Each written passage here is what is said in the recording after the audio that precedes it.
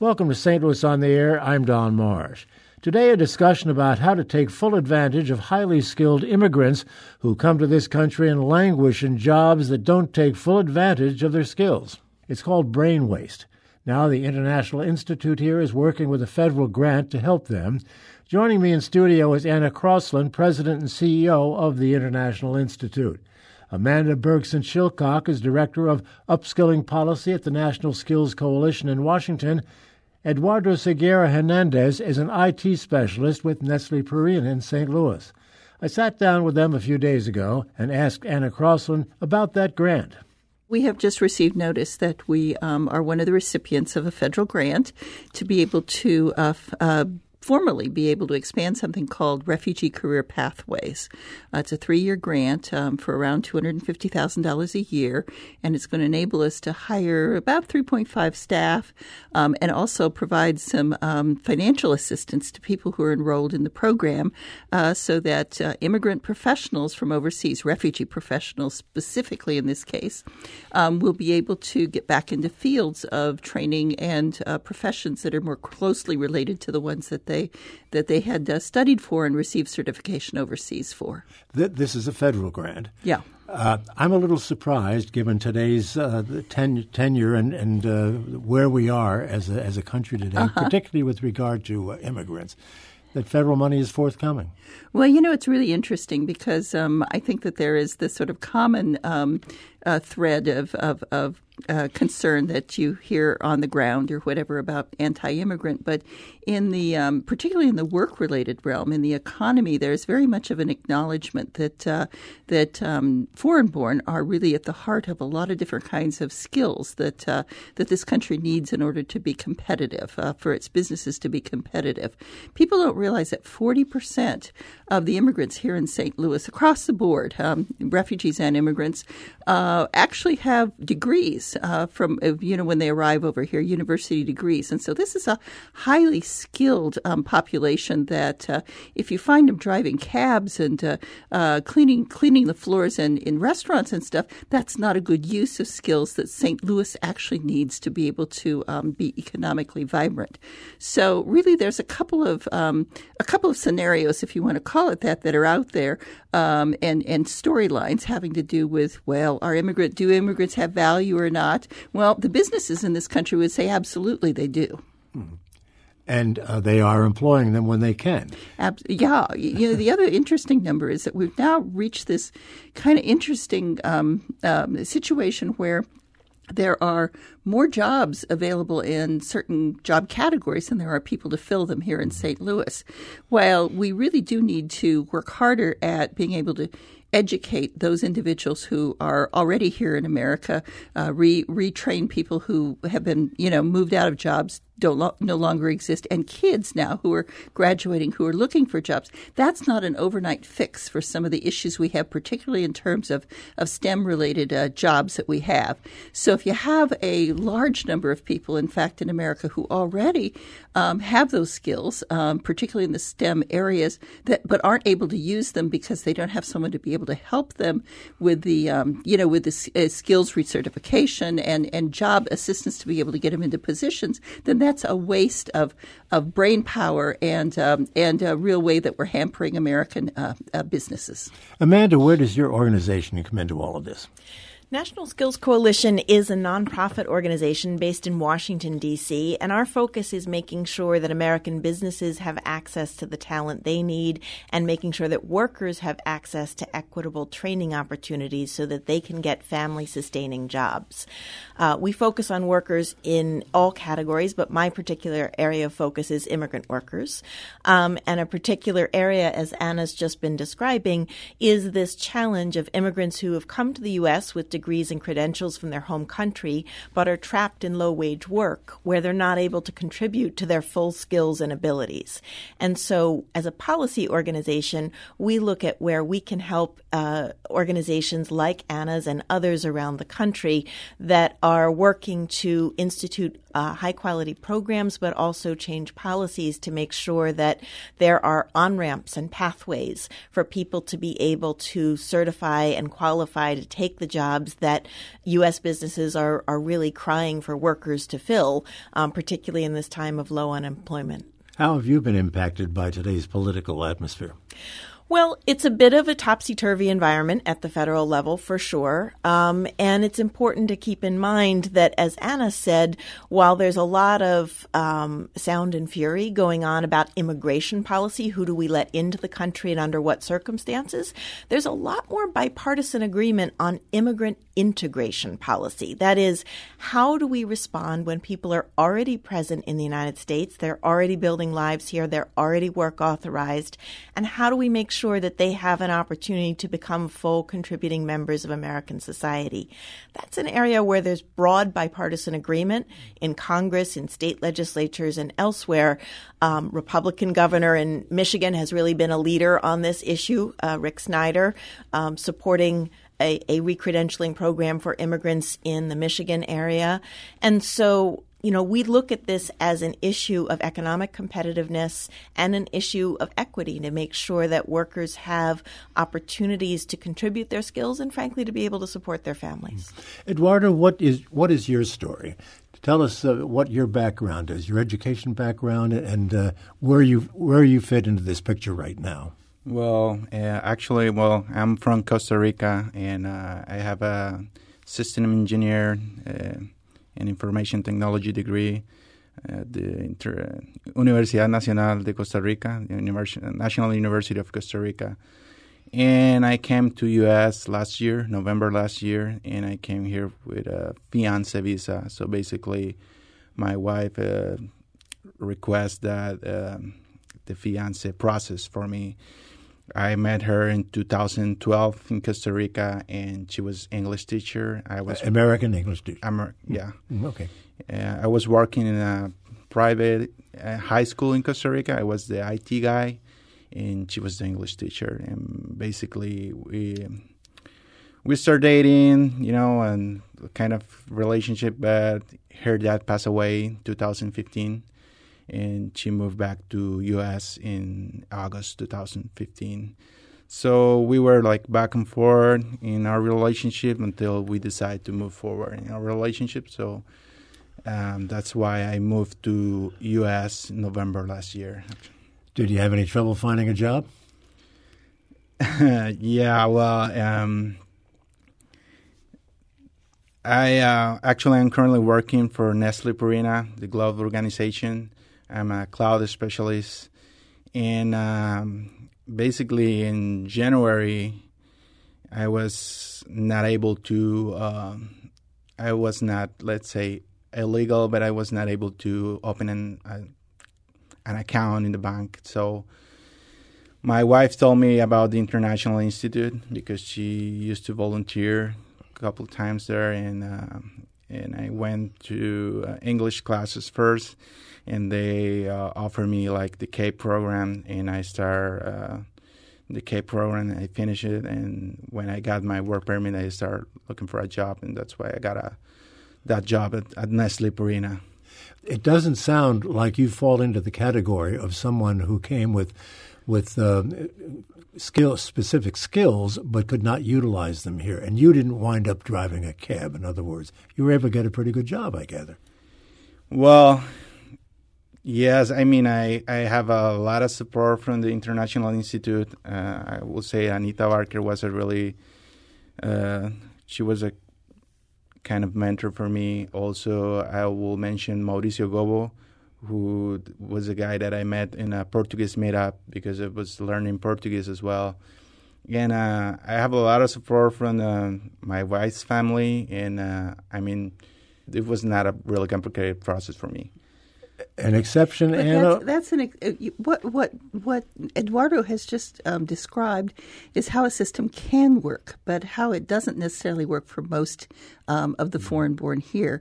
He had a couple of advantages from the point of view that he was on a fiancé visa and his wife is an American citizen and had grown up in this country, and along with her family were able to really facilitate his integration into the community. Still, he had to be able to go to a program like the International Institute, study English, and then, as he mentioned, enroll in the CAPE program. And CAPE is Career Advancement for International Professionals. It's a 16-hour program, a one-month program, where foreign-born individuals with degrees can really focus on social networking, job interviewing, preparation of resumes, all of these kinds of things are new to people from other countries. And so had he not, through recommendations, etc., learned about the Institute and come that route and been on his own, he could have, in fact, even with that American support system, really struggled. So by finding the program and by enrolling then in CAPE, and once he graduated, then getting connected, he mentioned Maurizio, and through the Professional Connectors program of the St. Louis Mosaic Project, they were able to make a number of referrals for him and work the network to help him get into that job at Nestle.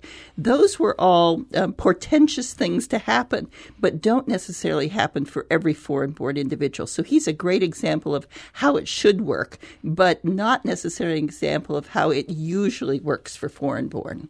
Amanda, can you give me an example or two of the kinds of situations that your organization comes across in dealing with these people?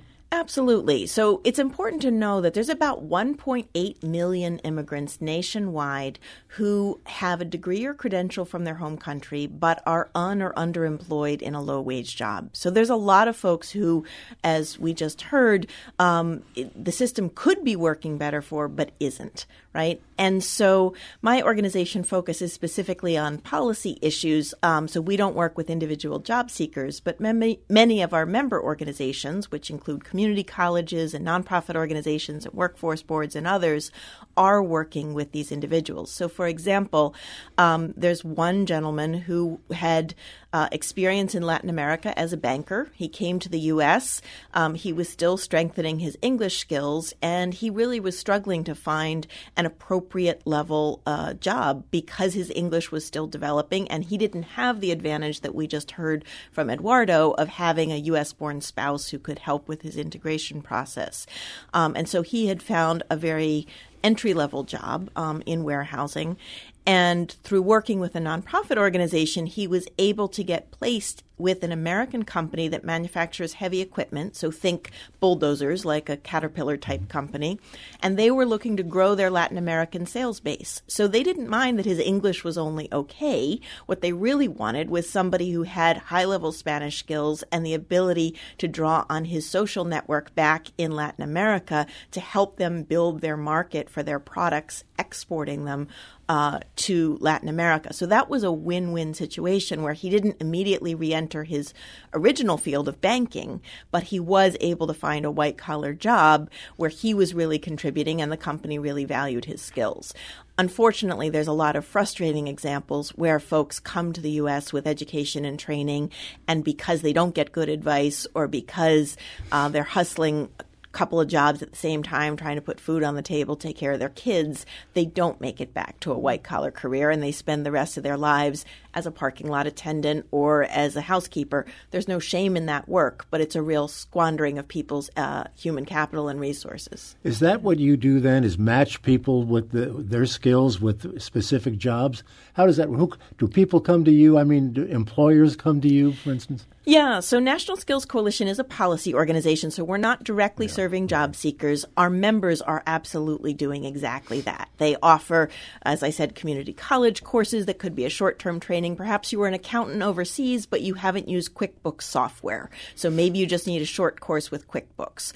Perhaps you have high-level skills in finance or in IT, but you're not accustomed to the U.S. process of job seeking, right? In some countries, it's appropriate to put your photo on a resume. It's appropriate to put your marital status and your religion on a resume. In the U.S., we're sort of shocked by that, right? We assume you're an actor if you put a headshot on your resume, or else if you put personal demographic information, an HR person may actually just throw away your resume because they're concerned that they could be accused of discrimination for considering candidates who have disclosed that kind of information. So it's a process of sort of teaching people code breaking, if you will. What are the codes they need to use in order to navigate successfully? And then how do we match businesses that have specific needs with folks who bring those skills, right? So there have been some really valuable reports recently about the demand for bilingual skills in the U.S. workforce and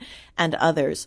So that's important. But I think the most important takeaway is that policymakers, whether they are legislators or mayors or governors or other, are recognizing that if we want to create an economy that works for everybody, that means making sure that our workforce and our training systems are intentionally inclusive, that they're good at serving people who are born in the U.S. who might have barriers to employment, perhaps they have a criminal record or other background, and that they're good at people coming from another country who could have a whole range of backgrounds, perhaps very educated, perhaps less educated.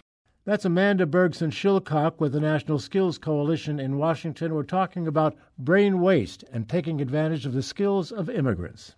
We'll be back in a moment. This is St. Louis on the Air on St. Louis Public Radio, 90.7 KWMU.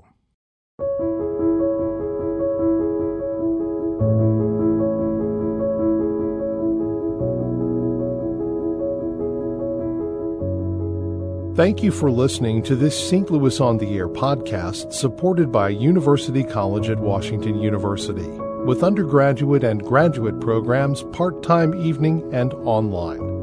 University College at Washington University, offering world-class education within reach.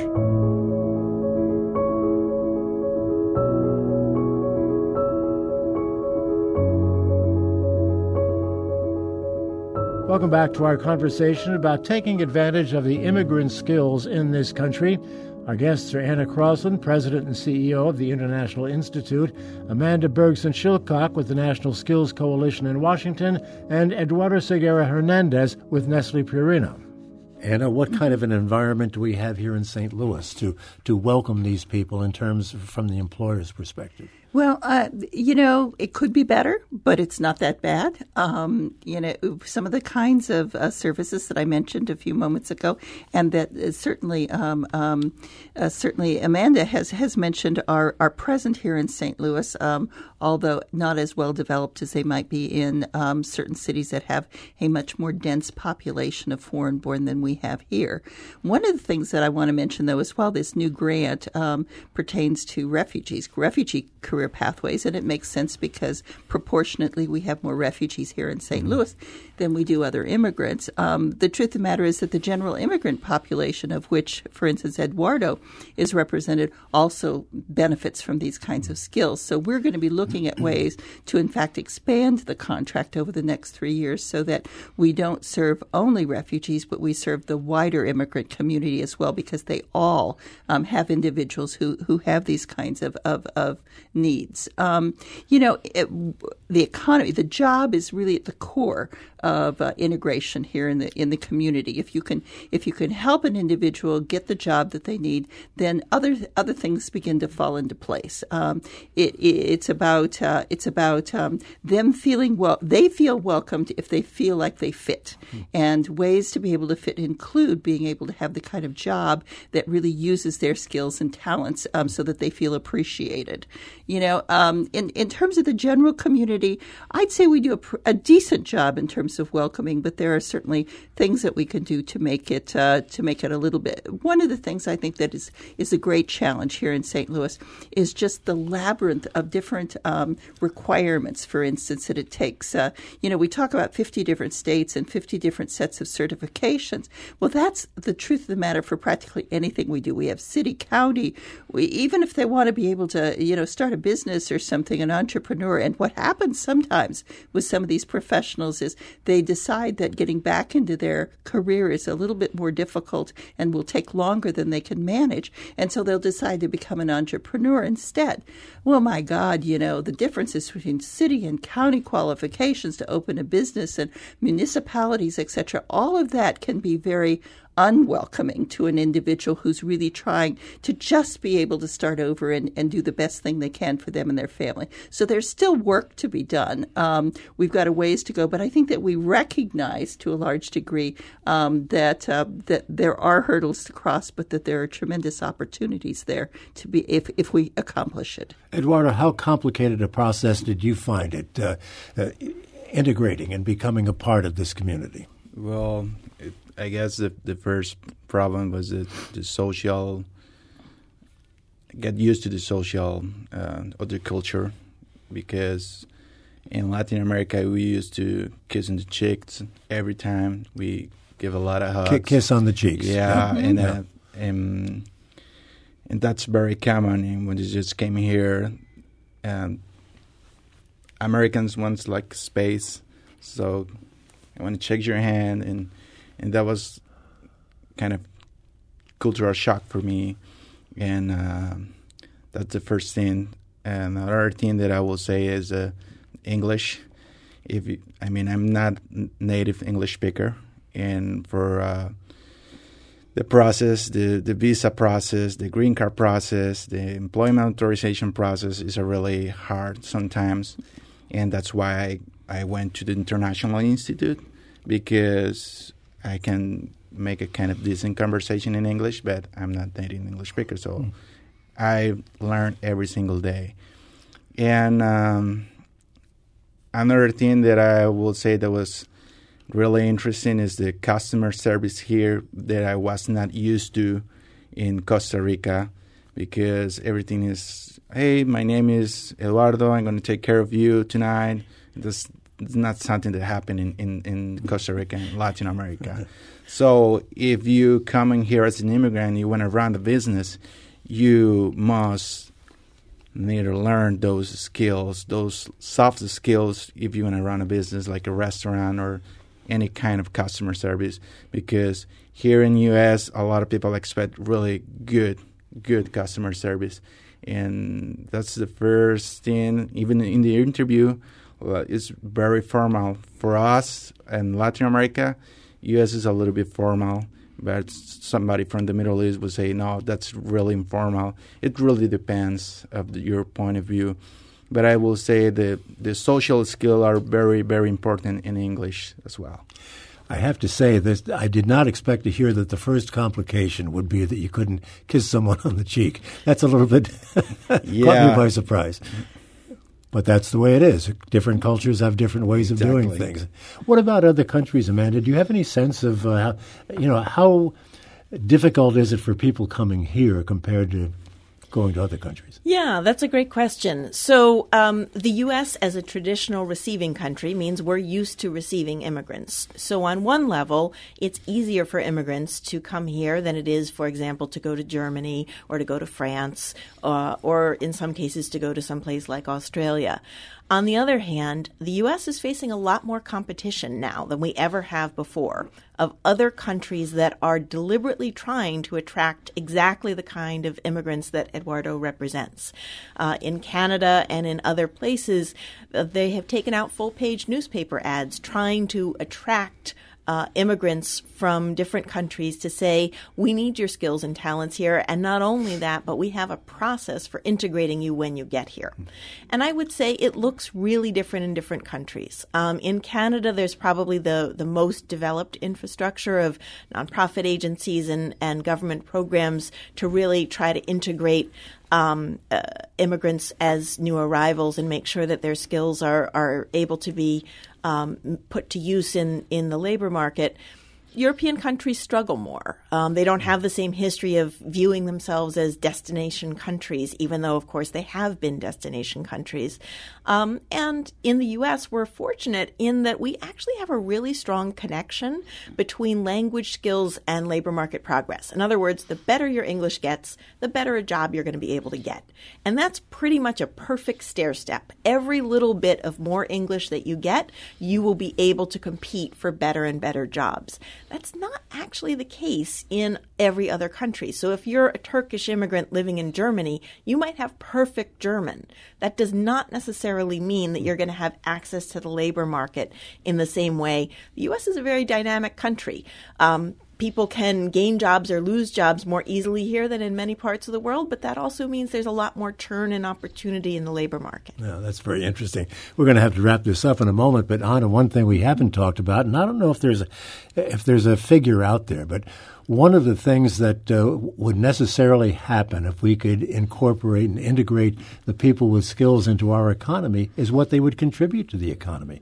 Is there a figure out there that is used to see what they could contribute financially? Well, we heard some numbers this morning, as a matter of fact, having to do with underemployed immigrants in the community and the loss at that point that those wages really produced for the community. And what it looked like just from we did a study last year through the William T. Kemper Foundation, and what was really found there was that based on the number of underemployed individuals in the community, we were talking in excess of $100 million in terms of lost wages. And from that, then you could translate that into lost payroll taxes and 1% tax for the city, etc. So this is not a small issue that we can kind of roll our eyes about. We need employers need these individuals to fill gaps in their companies, particularly STEM-related positions. But then also it's lost taxes through wages.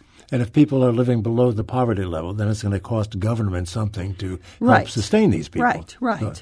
As with everybody who needs subsidization, there is a certain percentage. And so the higher we can help them move up the career ladder itself and therefore have higher income, the more they can, in fact, contribute more at that point to the community.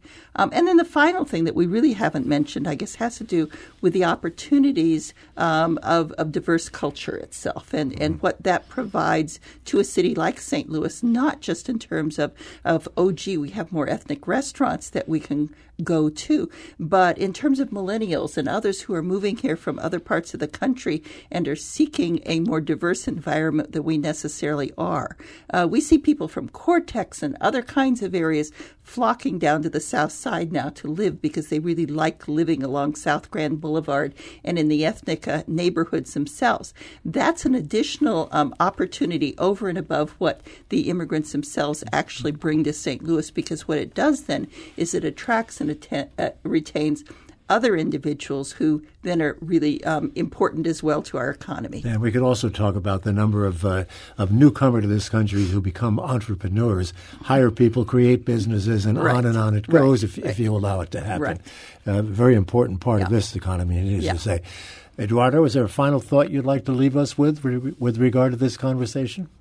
No, I just want to say thank you. This is a huge honor to talk on behalf of all the immigrants who came here with a degree. Well, thank you for being here. I would hate to have to go to Costa Rica and do a radio program because I wouldn't have a whole lot to say because no one would understand my English, I think. Whatever. And Amanda, how about you? A final thought? Yeah, I think the final thought I'd like to leave St. Louis residents with is, on the one hand, you can be proud because there are institutions here in St. Louis that are doing nationally recognized work on making sure that immigrant professionals are well integrated. On the other hand, you should be a little worried because there are cities around the country that are trying to compete with St. Louis now and that are investing in their own strategies, their own regional economic development strategies. And so there's folks nipping at your heels. So I'd pay attention to that. Thanks to Amanda Bergson-Shillcock with the National Skills Coalition in Washington, Anna Crossland, President and CEO of the International Institute, and Eduardo Segarra Hernandez with Nestle Purina.